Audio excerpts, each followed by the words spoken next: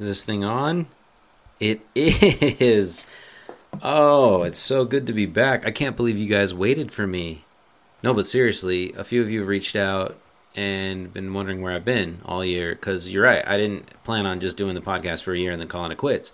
I actually did want to keep it going. It's been quite the year, and it's only April, and I mean that. Like, it's been kind of hectic for me with some things, which I'll probably rehash at some point, here or there, whatever, as I move along throughout the year and get in a better groove. I'm kind of changing up the format just a little bit, not too much, but just a little tweak here and there. I'm going to do once a week, kind of trying to aim for Wednesdays for the most part, just like today. And what I want to do is kind of just, give a quick little intro, generally speaking. Now, today's episode is going to be kind of like what you've seen before because I had a guest and we were just going and it was great. And we're talking BYU sports. He's kind of telling me kind of his insights and things like that. Jake Hatch, who's an awesome guy.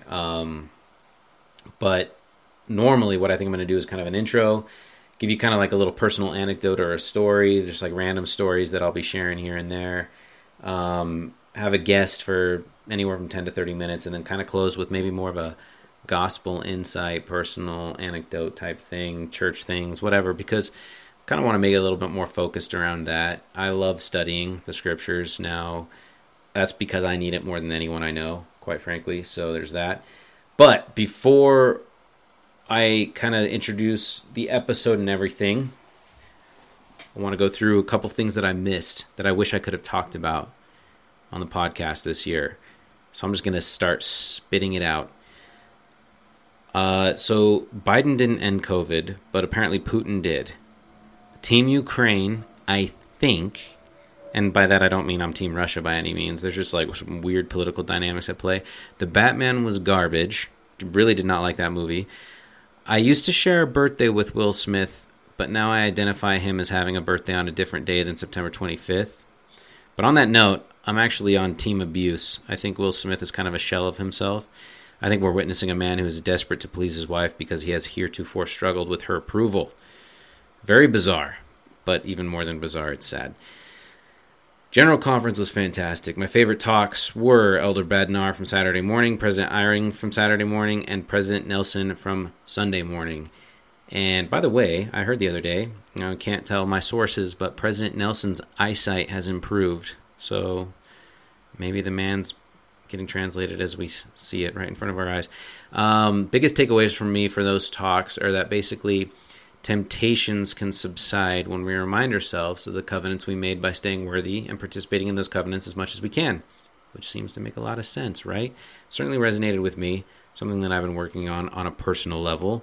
I loved conference, and I hope you all did too. Now, those were the only things that I could really think of off the top of my head, but today's episode is kind of a throwback type episode where, it's the beginning of BYU sports, like jaded BYU sports fan, things like that. So I'm sorry if that's not what you were expecting for my first episode back in a while, but here we are.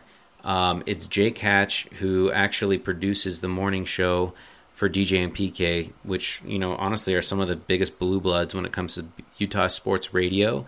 They've been doing it for years. He's been producing their show for a long time. He also hosts the Locked On Cougars podcast.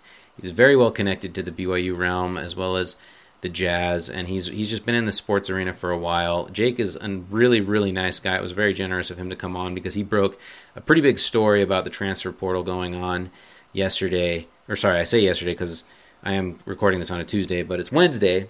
And of some transfers coming out of the wire that just kind of seem to come out of the blue. Anyway, so I hope you all enjoy that episode, especially you BYU fans. Couple shout outs real quick. The first big one is that I'm a great uncle. How nuts is that? I hope that means I have a new listener on the show, for the show.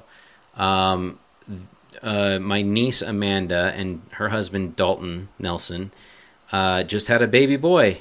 Congrats to them. I'm pretty sure they named him Harper. I don't know, word has it that that's his name. Honestly, I'm blanking on his name, and I'm very sorry about that, but just know that I love you both. Congratulations to both of you. I cannot believe I'm a great uncle right now. That is insane, but amazing at the same time. And then also shout out to you, my friend Derek Williams, who I ran into the other day, and he is one of the OG listeners slash fans, I guess. I don't really like referring to listeners as fans. That sounds a little too self-serving for me. But appreciators of my pontifications, if that's even a word. Derek, you're a great guy, man. Thanks for encouraging me to get back on the wagon and to get recording again. Not that you were like pushy about it, but you're just saying, like, hey, where is it at? And it's like, you know what? Where is it at? So here it is. It's back. I'm back. We're going to do once a week until maybe I feel like that randomly I could shoot another one out during the week. But it is a busy year for me work-wise, but kind of coming into my own. Also, I'll be moving within the next few months because I bought a townhome down in American Fork. So that's some big life news for me. I can't really think of much else to cover before we get to the pod.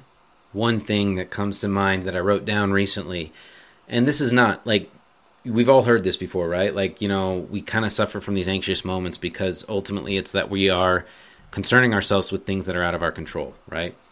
We often hear that the idea of quelling anxiety by focusing on what you can control, like what can you control? That's when your life will change. But what our anxiety is manifested through troubling ourselves with what is out of our control, right? That's true. That definitely is true. But I don't think enough focus is placed on how to identify what we can versus what we can't control.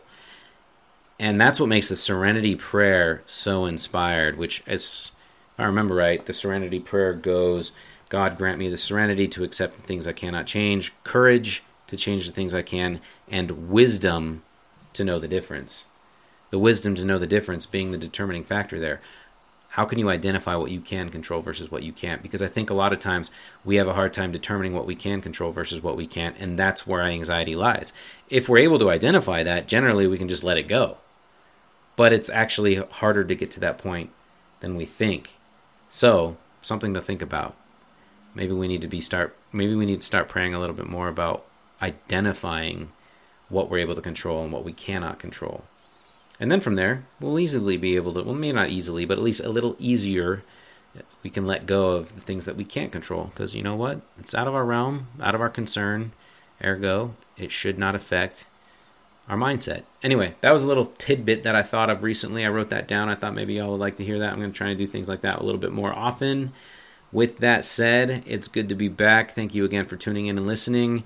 Enjoy the rest of this episode with Jake Hatch. I'll be back next week. Kind of a little fun episode that I have planned where I'm going to talk about this time that I was on an episode of Ridiculousness, believe it or not. And I do plan on showing this video on social media. So get ready for that next week. Love you all. See you soon. Mormons are really nice people. Totally nice. They are the best cult. Have you ever, under the influence of alcohol, questioned the teachings of the Mormon Church? Well, these Mormons are so nice. Everybody's so nice. Everybody's so nice in Utah. They're all Mormon, right? Yeah. So they're not drinking, and they're like not cussing. They're like, Slovis, you stink. I'm afraid it was the Mormons. Yes, the Mormons were the correct answer. Because God loves Mormons and he wants some more. Shout out to the Latter-day Saints. All right, joining me today for the podcast is someone I've known for, I met you probably about 12 years ago, Jake. Does that sound about right? It's got to be, absolutely. Yeah, Jake Hatch, who, we started out in somewhat similar situations, but you started as an intern for specifically Greg Wrubell, doing KSL, yeah. Mm-hmm. BYU Sports, all the radio stuff. You're kind of doing his producing and just whatever else he asked you to do, essentially, right? Yeah, for lack of a better term, yeah, I was a do everything guy. There's no doubt about that. Yeah. I remember Greg actually had to track me down a couple times too to just like get some like snippets for him every now and then. Almost like now I know a little bit of how Jake feels because I think it was in between interns for him. I think you had kind of moved on at that point and he was waiting to get like another crew. And so I became the whipping boy for just like a second and went to some BYU practices for him. But these days though, you're doing some big things. Actually, you're currently producing the morning show for 1280 The Zone, which is DJ and PK, which honestly are some of the biggest names in Utah, the state of Utah sports radio. How long have you been doing that for? I knew you've been doing that, but I don't know for how long at all. So DJ and PK, yes, they are the titans, it feels like, of Yeah. all things sports radio here in the state. They actually just celebrated their 20th anniversary. I have been with them for 8 years, so I have done roughly 40% of their shows. It's funny to think about. I've been doing it for that long, but it has truly been one of the highlights of my career to work with those two, because they have taught me a lot, and I have just absolutely been able to sit there and learn at the feet of two of the real masters when it comes to sports radio. Yeah, and as if that wasn't enough, you've got your own kind of podcast going under the Locked On brand, which is the Locked On Cougars, right? So that's all part of David Locke's like conglomerate, right? Yeah. So after I was done interning with Greg Wrubell, I actually was an intern for David Locke. So I've known David for almost as long as I've known Greg, essentially as long as I've known you. It goes back over a decade at this point. So I got in with Locke, worked with him. He actually helped kind of broker me getting into the sports radio business that I've been in now for almost a decade. And when he decided to do Locked On Jazz, he built that out from there, built what they call the Locked On Podcast Network. And when he decided to go with the college realm, he's like, hey, you interested in doing this? I'm like, absolutely. He's like, I want you to do the BYU show. I said, absolutely. So let's do it. And I've been doing Locked On Cougars now we're in our 4th year doing that podcast. Yeah, I've pulled you up a bunch of times. I mean, you do a great job, man. It's kind of interesting, though, because you have to be very efficient. It seems like kind of the brand is just like, hey, like, just get it out. It's like, this is just all straight news, just objective, hard facts, tell the story. But what's funny is that you're not able to share your opinion a whole lot. It seems like that's not really, you're not quite in that business, at least quite yet. Yeah, so the Locked On brand, what it is, it's the idea is to have a daily podcast focused on whatever team somebody's a fan of. So in David's case, it's the Utah Jazz. I do the BYU element. I did Locked On Utes, covering the University of Utah for about a year with Brian Brown. Austin Facer, I don't know how many people would know that name, but Austin just recently picked up the reins on that one. So the idea is it's a fast-paced 20 to 30-minute podcast every single day with all the pertinent news a BYU fan, in my case, needs to know about. So, yes, it's more objective, hard facts, the news of the day. Opinion does get mixed in every so often, but yes, the idea of it is it's so quick that, you can't really, I guess, inject a ton of opinion into it. Yeah, it's just kind of a shot in the arm, but it was awesome. Like I obviously I had to pull up today's. I mean, like I said, I pulled up a bunch. In fact, funny enough, my nephew actually listens to you all the time. He's in middle school, and he won some tickets that you've given out for some contest that you put on, and he took me to the game. It was for the Virginia BYU game. Oh, really? He's like, actually, I got it from the Locked On podcast. I was like, wait a second, is that Jake Hatch's podcast? He's like, yeah. I was like, I know Jake. He's like, no way. So shout out to Jimmy Anderson. He okay, I know the name. I know the name absolutely. I'm very familiar with that name. So he's a good kid. I mean, it's fun to watch kind of his unabashed approach to loving BYU sports, because I think we were all there, and some of us still are. Mm-hmm. I love BYU sports, but then sometimes I feel like I hate them more than anyone too, just because they frustrate me more than anything. It's like a sibling that you're like, but you have so much potential. What are you doing? Well, and that's the thing about that. I think that everybody has a different relationship with sports. I've been in the sports media realm actually covering BYU and these other teams for so long that in my wife's eyes, I am an awful sports fan. Because she says that you rarely get up for like a big game anymore. And yes, my fandom, quote unquote, has been ruined in many ways covering sports for a living. But at the same time, I am still very much about high-level athletics, whether that's BYU. In this case, I'm wearing a Utah Jazz shirt during this interview. Regardless of whatever it is, it can be tiddlywinks. As long as it's high-level competition, I'm all in on it. I'm a sports fan first and foremost. I just so happen to be able to draw a paycheck talking about it on a day-to-day basis, and it's a really fun thing to do. But it does take a lot of the emotional fandom out of you. But hey, it's fun. Like you mentioned, your nephew. That's what I love. The passion that exists from sports fans, that's what allows me to have the job that I have. So I can never get away from that. That passion, when it turns to apathy, is when you're in real trouble. Oh, absolutely. Yeah, and that's why I could never do what you do like full time. That's why the genesis of my own podcast is to start a podcast for jaded BYU sports fans, because it's like nobody really ever talks about, like, don't get me wrong, the media guys that do BYU, they do such a good job. Like, they're connected. And in all honesty, I know you're not going to accept this, but you've got to be one of the top insiders for BYU sports, which is nothing short of impressive. And it's fun to see your evolution there. But I could never do that. Like, I'm the one that's like always just kind of like, let's just call a spade a spade. BYU is just not that good this year or whatever. And I'm not talking about like, I'm not generally one of those fans that catastrophizes either. Like, I don't want to sit there and be like, oh my gosh, the wheels are falling off. And we'll get to that in a second because there is a lot going on this week. Yeah. But to do what you do, to like kind of stay in that nice little hybrid of being a fan of just sports in general, appreciating it, and then also having it be your job, that takes some energy, man. There's no question about that. And that's the thing. I have conversations with guys who are coming out of school. I have conversations with a lot of BYU graduates who are in communications that they're looking at what they want to do. And I've had enough conversations with them, and I've told them, here's the thing. If you want to get into sports media, it's an all-encompassing lifestyle. And that's the thing. I'm lucky enough that I have a very understanding wife, 2 kids who know that dad has to watch a lot of games, has to go to a lot of press conferences, has to write a lot of stuff, has to record a lot of podcasts. I'm lucky enough that they understand the sacrifices that go into this, because when you are in the sports media realm, it is truly all-encompassing because, yes, you're watching the games. You're staying up late to attend press conferences. You're driving to press conferences on a seemingly daily basis. In my case, I'm doing this podcast every single day as well. It truly is an all-encompassing 24/7 and 24/7, 365 type job. And there's a lot of people that have aspirations of getting into it. And I've seen folks get into it, realize, you know what, I ain't cut out for this, and then they go and find something else. There's other people that get into it. In my case, I didn't necessarily aspire to get into sports radio, but I got into it, found I absolutely loved it. I've been doing it for a decade now, and it has not gotten old yet. And that, I think, is a big part of it. I've told enough young people out there when it comes to this industry, a lot of people will get chewed up and spit out with it. And at some point, I may end up in that same boat. But the nice part is I've been able to carve out 10 plus years of doing this, and I don't plan on stopping anytime soon. Yeah, man, that's awesome. And it's been, I mean, you've made it so far, and it's promising. Let's just say that your future is very promising. Well, thank you. It'll be exciting to see where you end up, because I'm sure, I mean, I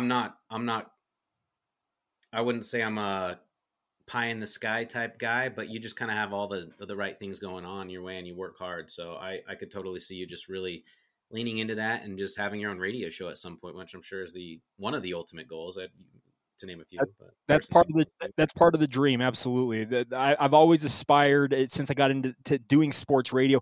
I want to call it getting on the other side of the glass. Producing's great, and trust me, there's a lot about producing that I have found very fulfilling and a lot of fun. But the real fun, I feel like, is being on the other side and then spouting off with your opinions every single day. Your hot takes, your nuanced opinions, all that type of stuff. That is what the ultimate end goal is for me. And at some point, I hope to make it to that level. But in the meantime, just keep grinding every day and do my thing. You got to pay your dues. That's right. Yeah. So, okay, let's get to the meat of this. I am actually like really pumped to talk to you about this because, for one, you broke the story. That was all over Twitter yesterday for BYU fans, which was that Caleb Lohner and Gideon George decided to submit their names into the transfer portal. With that, we all kind of we had known prior to this that Gideon George was saying he was going to try to go to the NBA. Correct. Or at least dabble, check it out, and that's not uncommon. So when we heard that, we're kind of like, well, we've had that happen before. We're thinking there's a good chance Gideon George dabbles, checks it out, and then comes back. And it's just like, let's have a good, another next year and see how that gets me when it comes to the overall perspective of the NBA or as a prospect. But hearing that he entered the transfer portal was definitely more of like okay, wait a second, he's gone. Like it seems like he's out the door. Now, you mentioned on your podcast this morning that never technically means they're gone for sure. You can be in the transfer portal and then you can actually take your name back out of it and stay at your school. That's not very likely to happen in these scenarios. The addition with Lohner was when kind of everybody lost their minds. And then if that wasn't enough, you just barely noted on Twitter, you did give credit to Criddle. We got another Gavin Baxter, who we didn't even know was returning, is also now in the transfer portal. Now, even if that was the only things going on, it would still be crazy. But to add to it all, which is like, get your popcorn out for this. This was a no joke. This is when you have to like separate yourself from being a BYU fan to just watch everything burn. Nick Emery decides to tweet. And when Nick Emery decides to tweet about something, it is going to be a fun day in Twitter, I'll tell you what. So he takes your tweet and he says, "What have I been saying for the last 3 years? And y'all think I'm crazy. Players and coaches wanting out. I knew time would tell. BYU basketball needs to reconsider." And I'm assuming he's alluding to Pope there. Needs to reconsider having Pope as a coach. He clearly doesn't like Pope. Yeah. He's has not been quiet about that in the past. And so I'm going to kind of give the overview, and then I got to hear it from you, just kind of your take on this. Nick Emery has chimed in the past before, talking about kind of Richard Harward and like getting the vaccine and how that was tied to him, like having some heart problems, things like that. That's all alleged. That's not even, none of that is, nobody's come out and confirmed any of that. But then he also said in that tweet, "I love BYU basketball and realize I still have a lot of anger to get rid of, and realize that I should keep my thoughts to myself. I am very passionate about things I believe in, but also realize I still have a lot to work on." You're just like, rinse, wash, repeat, Nick Emery. Rinse, wash, repeat. Jake Toolson takes that. He takes the original Nick Emery tweet that when he quote tweeted you, when he's going off on BYU basketball again, and says, "It's obvious that all you have ever cared about is your poor me victim narrative. If you can't stand the heat, then get out of the kitchen. Nobody's got time for your boo-hoo baby stories." And then Jackson Emery, Nick Emery's older brother, chimes in, and he tweets at Jake Toolson, and he says, "I remember when you returned home early from your mission and was going through some deep stuff. Nick always spoke highly of you, respected you, and celebrated your talent. He was one of the first that shot you a message when you returned to BYU. Have a good one." And then Jackson Emery deleted that tweet, and Jake Toolson actually responded to Jackson Emery and said, "Deleting tweets must run in the family. This has nothing to do with mental health or personal struggles. If he wants to take cheap shots at BYU, I'm going to stand up for my guys. Also, how could I come from a mission I never went on? HAGS," which is have a great summer, have a good summer, whatever. Anyway, I got to get your take, man. What are you? I mean, it's down to this, right? Are you Team Emery or are you Team Toolson? I'm Team Toolson on this. Nick Emery, he cannot help himself. That's the thing about this is he just, as you said, he in previous tweets and previous iterations when he's deleted tweets, all that stuff, he's always said, maybe I should keep my things to myself. But he cannot help himself. He's a jilted lover. Let's just put it that way. And he cannot help himself from sounding off on Mark Pope and BYU. He has a disdain for Mark Pope. It's very evident. And do we have any idea what the genesis of that is, by the way? I mean, obviously Nick Emery had he had retired or whatever right when Pope became coach. Well, I can tell you this much. Yeah. Pope helped send him into retirement. Let's just be very clear about this. And that is where this all kind of stems from, is he feels like he was forced out by Mark Pope. Let's also acknowledge the fact that Nick Emery is one of few athletes in BYU athletics history who is brought down sanctions on a program, has had 2 seasons worth of wins vacated, 47 wins, that his head coach, Dave Rose, who was just an absolute advocate and a champion for Nick Emery, he had all that vacated because he decided to take some illicit vacations, got a use of a free car. Harry Potter world, man. Harry Potter world, man. Yes. There's the butterbeer. Yeah, man, it's fantastic. I hear it's great. But regardless, that is the whole genesis of this. Mark Pope, when he came in as head coach of BYU, he essentially sent Nick on his way. He said, "You know what? We're moving on. You may look to find somewhere else to play if you want to retire, whatever. But you're no longer a member of this program." And it's been 3 years now, and Nick Emery cannot let it go. He has got a bone to pick with Mark Pope. And I don't know if they need to get in the same room and hash it out. I don't know what it's going to take.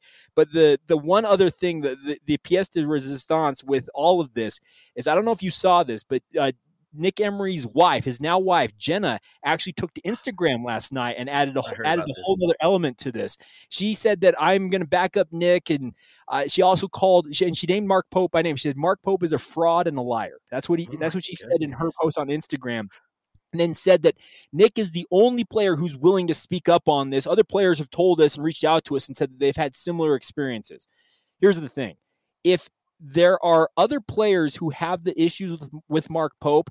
I have yet to hear about them. And if they eventually at some point want to come out and talk about it, sweet. It is going to just add to the popcorn worthy nature of all of this. But oh yeah, I look at this whole deal, and I had no idea that when I got a report, I got some intel that those two players are going into the transfer portal. I had no clue it was going to turn into a soap opera like it did. But what an entertaining day on Twitter it was. Which I loved how you made that comment too on Twitter. You're just like, this is like one of the days you cherish. Yeah, absolutely. BYU sports. Yeah, so it's interesting kind of thinking about that dynamic. And it did seem obvious that, at least maybe not obvious, but it definitely seemed there was a connection there between Nick Emery and Pope, and that there was a falling out when Nick Emery decided to stop playing at BYU, or however that went down. But I've actually given my opinion on this podcast. I believe I've done it before. It was a long time ago, but the dynamic of that team when you had Eric Mika, TJ Haws, Nick Emery. I mean, TJ Haws didn't actually ever play with Eric Mika, but no.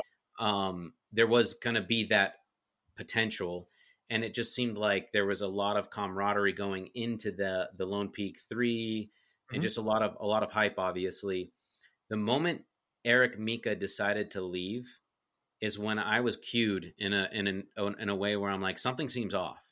Yeah. And now I'm taking some liberties here, right? Because I have not talked to anybody about this, but I almost wondered if the locker room was really, really suffering there. And Eric Mika was like, I don't have to be here for this. I hate this. So I'm just going to bounce to Italy. My wife and I both served our missions there. We both speak Italian. I know I can play there in an instant and maybe make my way to the league that way or whatever. Just anything is better than here. So my sensors were definitely going off. And I was wondering if there was any sense of elitism going on with kind of how highly touted those Lone Peak 3 were recruited.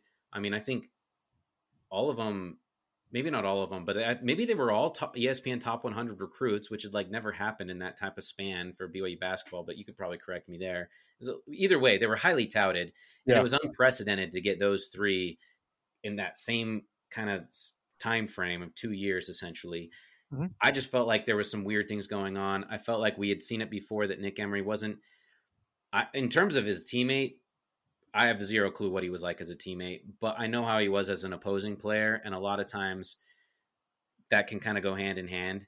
I mean, he punched the dude from Utah, and you couldn't make any bones about it. He freaking took a swipe at him. There's just no question. But anyway, I just kind of thought that made sense why Eric Mika left. And I felt like that dynamic was a lot of really strange, and quite frankly, a lot due to kind of Nick Emery's attitude towards it all. With the benefit of having some hindsight on all of this, I feel like the red flags about Nick Emery and his character were actually evident in high school. This is a kid who had multiple instances when he was playing for Lone Peak of instigating with a crowd. I believe there were allegations of him saying something in response to a crowd essentially getting after him. And now that we look back on the entirety of his playing days, both at the high school level and then what he did at BYU, I think there were some red flags that maybe were ignored and maybe was coddled a little bit. And trust me, I'm taking liberties on this myself, and I don't have hard intel on this. But that's what the podcast is for. Bring it on.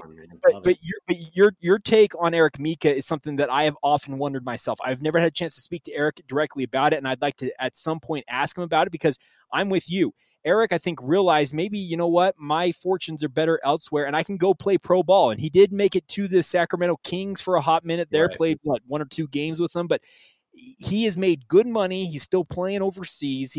And I have always wondered that dynamic. I wondered what was going on that would have led Eric Mika, who could have been an all-timer, it feels like, in BYU history as a big man, had he decided to remain in Provo. What ultimately pushed him to go do that?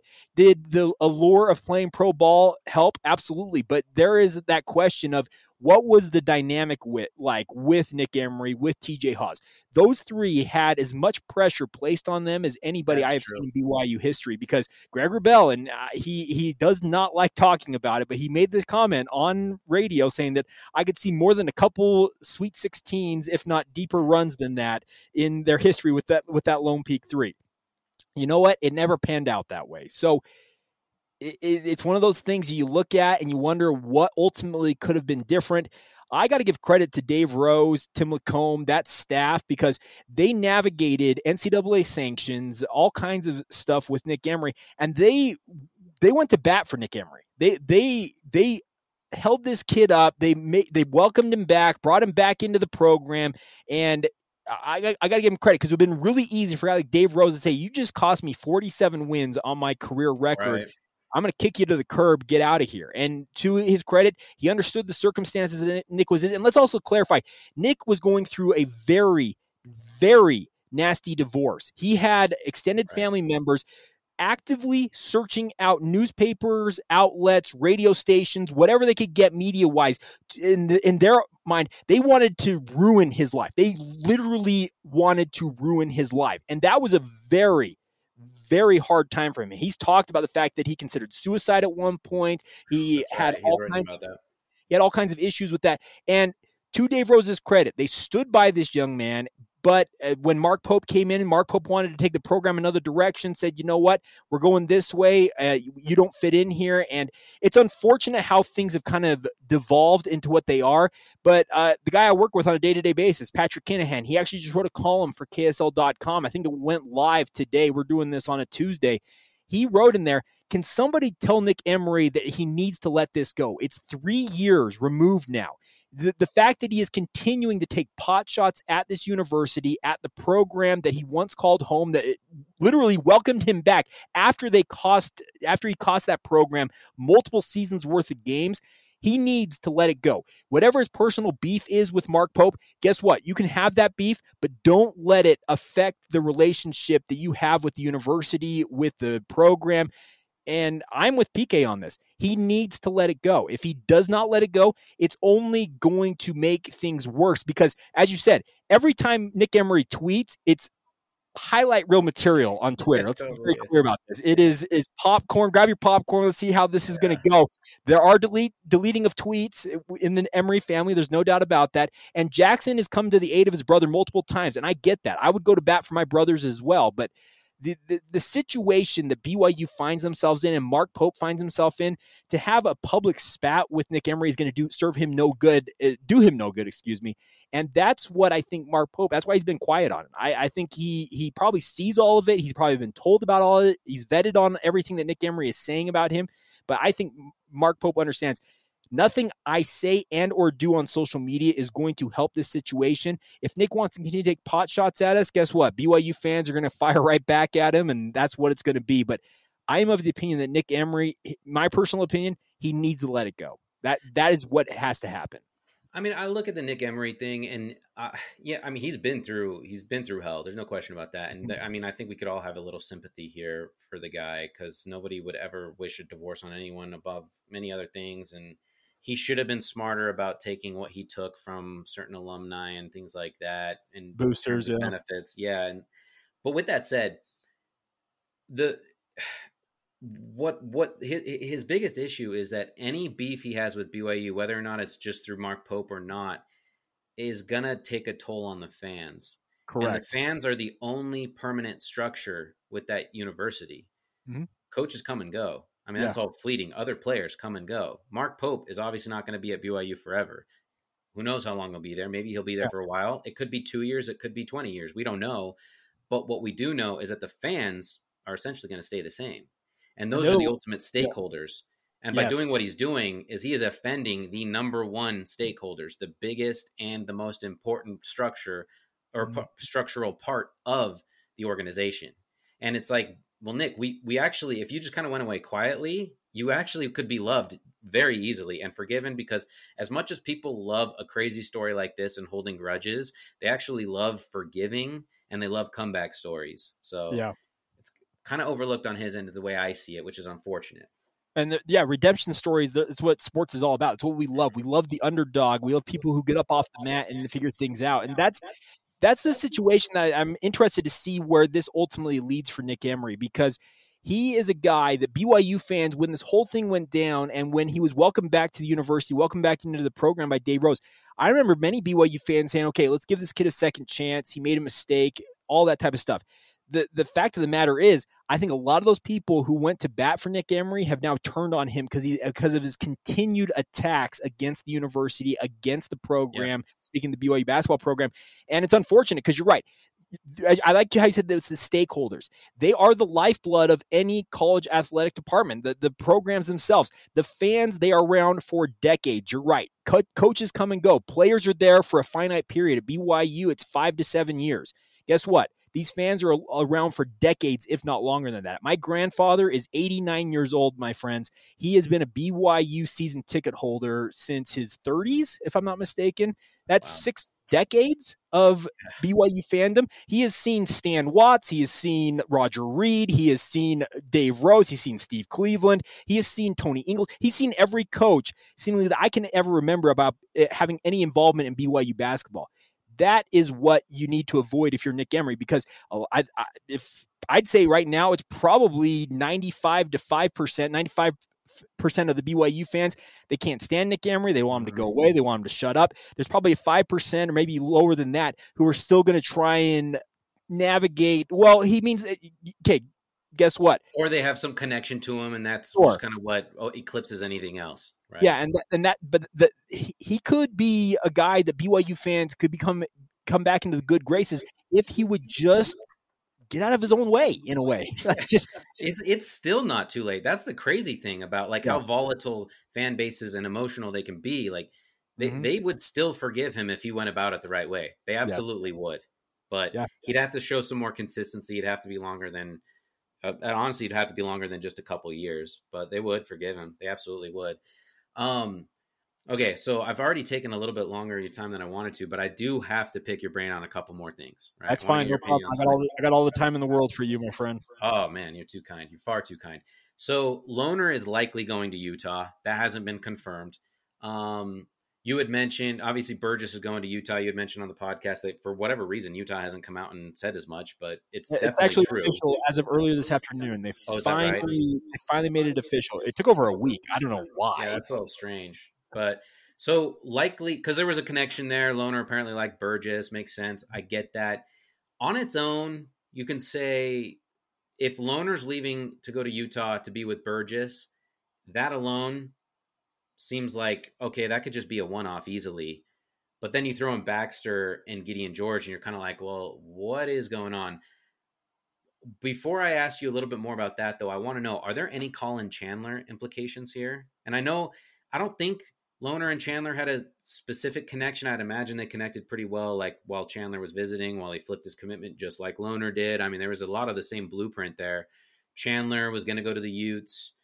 He's now going on a mission. He's got 2 years to think it over. He sees all this going down. He wasn't going to play with Lohner anyway, probably at BYU, so that wasn't really a big issue. But, I mean, is there any chance Chandler then flips or whatever? I guess. I don't know. What do you think?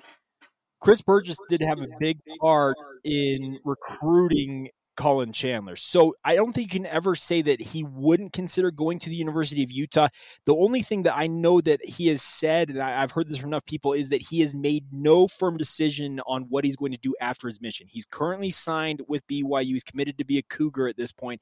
And a lot of times when situations like this go down, a guy like Colin Chandler, he grew up a University of Utah fan. He comes from a Utah family. Like they're Utes. And it was as many of you will recall, it was a very highly publicized recruitment period. It came down to Utah and BYU. He picked BYU, and a lot of Utah fans were very unhappy about that. And you're right, the blueprint was very similar to the Caleb Lohner situations, outside of the fact that Caleb Lohner actually signed with Utah and then asked for a release from that national letter of intent to go to BYU. The latest, and I'll pass this along to your listeners, the latest I have heard on this situation is that Colin Chandler has made no firm decision on what he is going to do. I am of the opinion that he will evaluate things as the next couple of years go by as he serves his mission. I believe he's headed to Sierra Leone, if I recall correctly. He just recently got his mission call. He's going to West Africa. Sounds right, yeah. And he's going to evaluate things after that point. Now, you're probably going to ask about the Caleb Lohner, the Gideon George, and the Gavin Baxter situation. So I'll preempt your question, and I'll lay out what I know right now. And this comes from the last 24 hours of me talking with people. This is going to be on the Locked On Cougars podcast. I'm going to record here in a little bit for my Wednesday show. But What I understand is Caleb Lohner is actually exploring all options. There was some thought that Utah was going to be the place he was going to land as soon as he entered the transfer portal. That is no longer necessarily the case. Could Utah reemerge as a place he ends up going back to? Absolutely. But I have been told that he's going to look out of state as well. He's going to look at other options to see what's the best situation for him. He wants to change the scenery. He has literally zero intention. I'm telling you right now, zero intention of ending up back in Provo. Never say never on that, but he's going to look elsewhere. Gideon George, let's just put it this way. He is not staying in this state. He is going to go to a university, it sounds like, that is on the front range of the Rockies. You probably can do the math on that, folks. They wear green and gold. I'm not going to name them, but you can do the math on that. That's where it sounds like he is going to land. The guy that I am of the opinion will end up at Utah for sure, though, is Gavin Baxter. He's got 1 year of eligibility remaining. It's a COVID year. He has had 3 season-ending injuries as a BYU Cougar, had the shoulder injury, had the 2 ACL injuries. I hope, and I'm speaking, this is my personal opinion, I love talking to Gavin Baxter. He's one of my favorite athletes that's been at BYU in the recent past. He has suffered through so many injuries. I don't care where he lands. I hope he has a senior season to remember. I hope he's healthy. I hope he's able to contribute. And if it's at the University of Utah and he gets to play against BYU, the university called home for 4 or 5 years, so be it. That kid deserves a healthy senior season. So I'm expecting Gavin Baxter to be a Ute.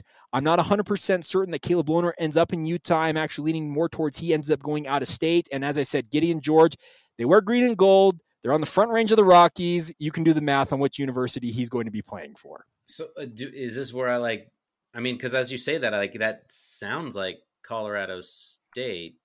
Yeah, it's pretty simple, right? But that's a freaking random school. So especially there is to be like, what's that? Sorry. Yeah. So Gideon George, he's from Africa. Obviously, we all know that story. He has a connection with one of the assistant coaches over there, and that's the thing about that is he is apparently going to. And by the way, he also said this. He issued a statement earlier today on social media talking about entering the transfer portal. He has every intention of exploring all of his professional options. There's no reason to think that he wouldn't consider going professional, whether that's in the NBA, the G League, maybe going overseas to start his professional career. If he finds the right situation that he feels like he can succeed professionally, he will forego his eligibility and go play at the professional level. But if he decides to remain in college for the 1 more year that he has remaining, it's probably going to be suited up for the Rams. Interesting. And Gideon George, his ceiling, by the way, his talent ceiling is very high. He's not very polished still, but he did kind of like hone in some things last season. It was fun to see that progress. But then you also slipped this in there. So you do expect Baxter to actually be a Ute? I do. Yes. Wow. So, go ahead. Was there more? Sorry. I was just going to say, I've been having enough conversations with people. Gavin Baxter is very close with Chris Burgess, and it sounds like he wants to go find a new opportunity for himself. Maybe he feels like there's some bad juju just with all the injuries he suffered as a BYU Cougar. I don't know what his exact reasoning is for going into the transfer portal, but I do expect him, if he decides to continue playing, which, by the way, there was very high consideration of him just calling it a career because of all the injuries he's dealt with. But I would expect if he continues his playing career, it's most likely at the University of Utah. Wow, that's fascinating. Okay, so then my next question is honestly, I can even already kind of answer it for you because it's too early to ask something like this, but it is something on my radar. I think it's on a lot of BYU fans' radar. Is this more of an indictment on Pope, or is this kind of an indictment just on the new system of how transfers work these days? And I think there's a good chance it could be a combination of both, or I don't know. Well, let's put it this way. The transfer portal is absolutely nuts. I saw, and this is earlier today, so that number's probably gone up. 1,400 Division I basketball players are in the transfer portal. There are at least 2 programs who have upwards of 10 of their guys off of their roster who have entered the transfer portal. There are a number who have 9, 8. There is an epidemic when it comes to transfers in the college game. Is there going to be a course correction with regards to how the transfer portal is going to work, I think, in the future? Absolutely. But I do think this is a little bit of a symptom of just what the new world of college basketball is. Yeah. I said this on the Locked On Cougars podcast. Mark Pope, he's going to prove over the next month or so, and really in the next 2 weeks, because I believe it's May 1st is when transfers have to have signed with the university or declared that they're entering the transfer portal to keep their immediate eligibility with regards to the transfer portal rules. Well, if he's going to get guys in, that's in the next 2 weeks. He's got to prove his worth, and he's going to earn his paycheck. He now has 8 guys from last year's roster either have graduated or entered the NCAA transfer portal. That is more than half of his scholarship players that he now has an opportunity to remake this roster. So is part of this on Mark Pope? It could be, but I'm withholding judgment on Pope until May 1st. That's kind of when I'm targeting what we'll look back at and say, okay, what happened? How did he do in terms of trying to replenish the roster after losing all of these guys? I think at that point we'll be able to say more about, okay, how much of this is on Mark Pope versus how much of it is just being the transfer portal for what it is. Right now, the transfer portal is absolutely part of it. Guys, they're discontent with their situation. They can transfer. They can play immediately at a new university. The grass is not always greener, as we all know, but it is just simply a symptom of what's going on in college hoop. So, I mean, I look at this, and I think a lot of other BYU fans are with me there. Like, that's 100%. The new transfer rules and everything have made this kind of just a thing now, for better or for worse. Because quite frankly, I actually do think it is better for players. I think it was weird that they had to sit out a year. That didn't sit right with me ultimately. The year in residence.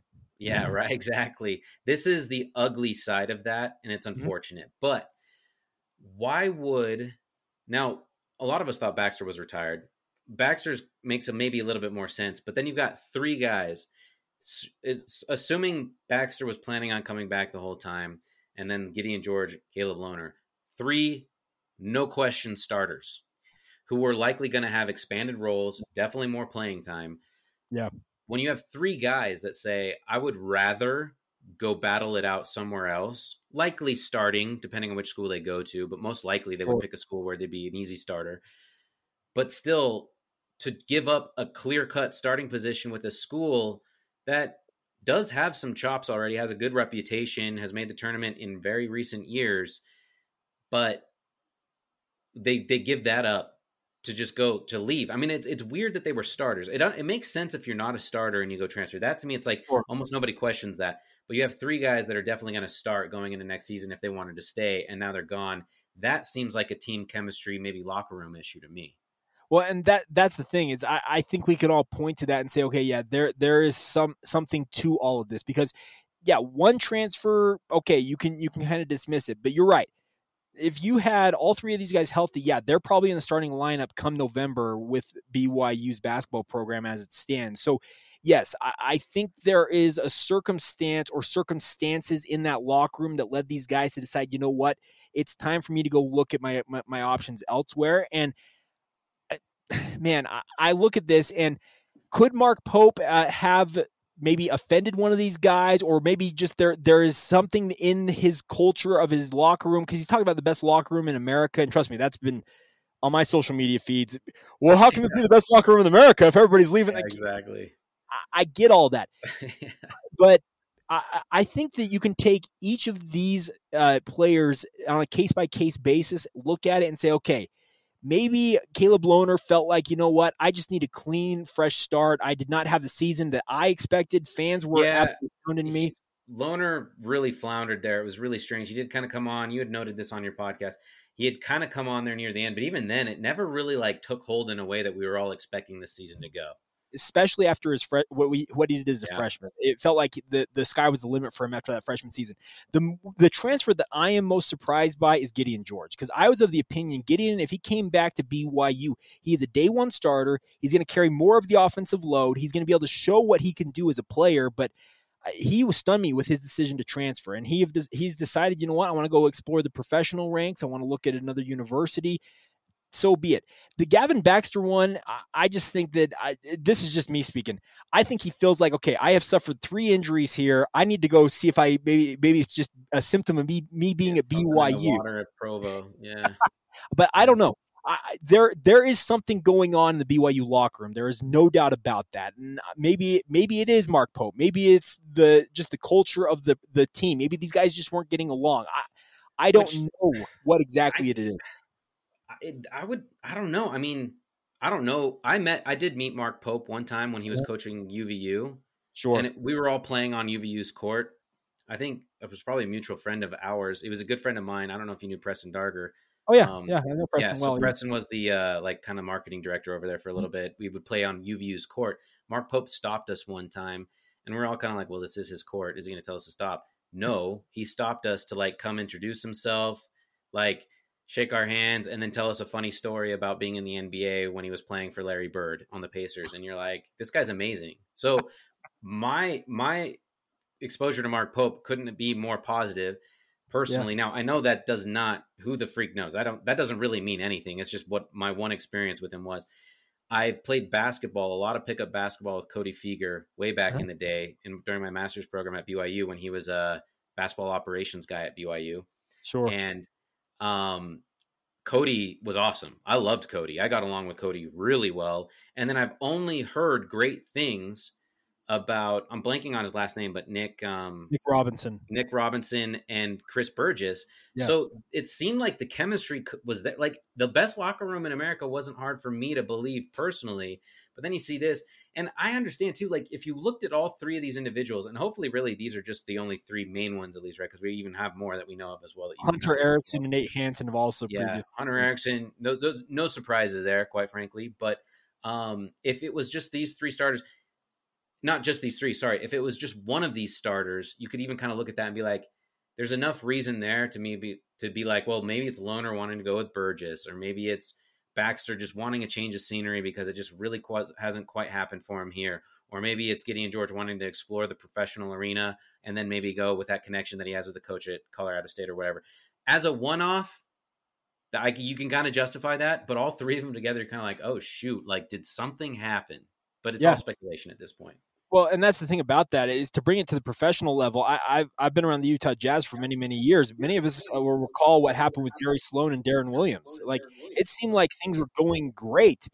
And then suddenly Jerry Sloan doesn't come out one night until very late, then walks into a press conference and says, hey, by the way, I'm done. Yeah. What? What was festering? And it makes you wonder, okay, what happened? Was there an incident? Was it a circumstance that caused all this to fall apart? But it's so fragile in the sports realm, especially on teams. When trust is broken, no matter what may have caused that trust to be broken, it's hard to put back together in certain circumstances. We hear this about the Utah Jazz, Rudy Gobert and Donovan Mitchell. They don't like each other. Great. Give me some hard and fast evidence of that. The circumstances be what they are. There is something or some things that happened with the BYU basketball program, and I'm not 100% certain that it's going to be put back together right away. But Mark Pope, he has to go about putting together a competitive roster because guess what? He's got the Big 12 on deck in 18 months' time. He has got to get things figured out, or BYU is going to walk into an absolute buzzsaw, and they might be the dregs of the Big 12 for some time. Could be a while, yeah. And if the tournament, if March Madness is any indication, like if we learned anything, it was that's going to be a rude awakening, no question. All right, one last thing before I let you go. Are there any updates on Richard Harward? Should we have any expectations there? So I have not heard anything actually recently about Richard Harward, and I need to find out about that because I sincerely wish the best for him because I was actually at that game with my son. It was the exhibition game against Colorado College, if I recall. It was the very first exhibition game of the season for BYU basketball. He was playing, and then suddenly I see him being carried to the locker room. I'm like, what in the world just happened? And they said it was heart issues, and he was essentially done for the season. They're going to reevaluate at some point.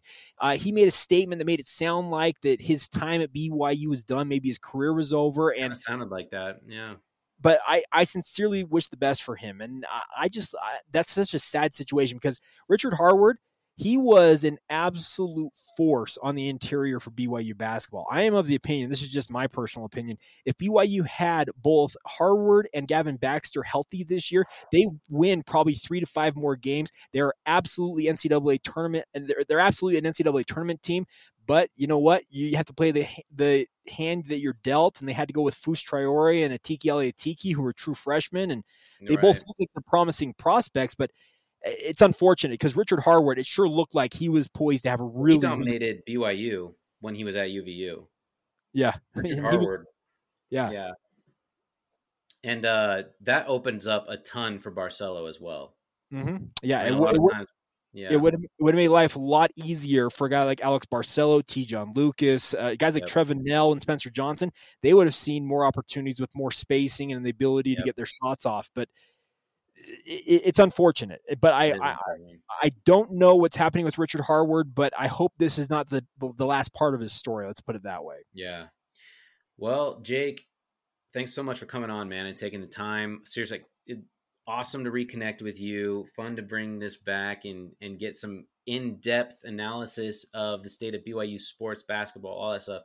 I would love to have you back at some point if you would be so willing. We could talk a little BYU football too, because this year could be freaking awesome, and bring you on to kind of get your perspective on that would be amazing. So I'd be happy to anytime you need me, my friend.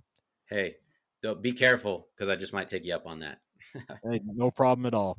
All right. Thanks a lot, brother. Good luck with everything, and best of luck with the trajectory. It's going to be exciting to see you go, and we'll stay in touch. All right.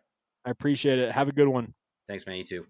He is Jake Hatch, which is at Jacob C. Hatch on Twitter. If you want to give him a follow, he is the ultimate breaker of the news for BYU sports. So if you're looking for that, he's fantastic at it. Jake is a great follow. He's very interactive, actually. Strong following, awesome connections to the university. He's got that nice balance between being a fan, being objective, all that stuff. He also, like we had mentioned, produces the morning show for The Zone, 1280 The Zone, the radio show in the state of Utah, as well as the host of Locked On Cougars. So check out his podcast, because if you're a BYU fan, it really is like a shot in the arm, just a half an hour long, where he's just kind of telling you everything that is kind of the most up-to-date, real news in real time for BYU sports. He's hot on it. Jake does a great job. He's a workhorse. Anyway, check him out. Give him a follow. Appreciate y'all listening. Next week we will be back. I promise. And in fact, it should be a pretty fun and random episode. I'm going to be talking about the time I was on that episode of Ridiculousness, and I'll even show the clip out on social media. So be excited for that. I'm going to bring on my buddy that was an integral part of the video that we created that was on the show Ridiculousness. And I'm going to kind of do this new format where it's a little bit more structured, once a week. Excited to get back on the wagon, guys. Thank you all for encouraging me to be back. I love you all. Have a great week. We'll see y'all next week. Old love, I remember falling so madly. There must have been magic in the valley and a rhythm in the night. 'Cause I could almost see it. Did you fade right out of view? If it takes time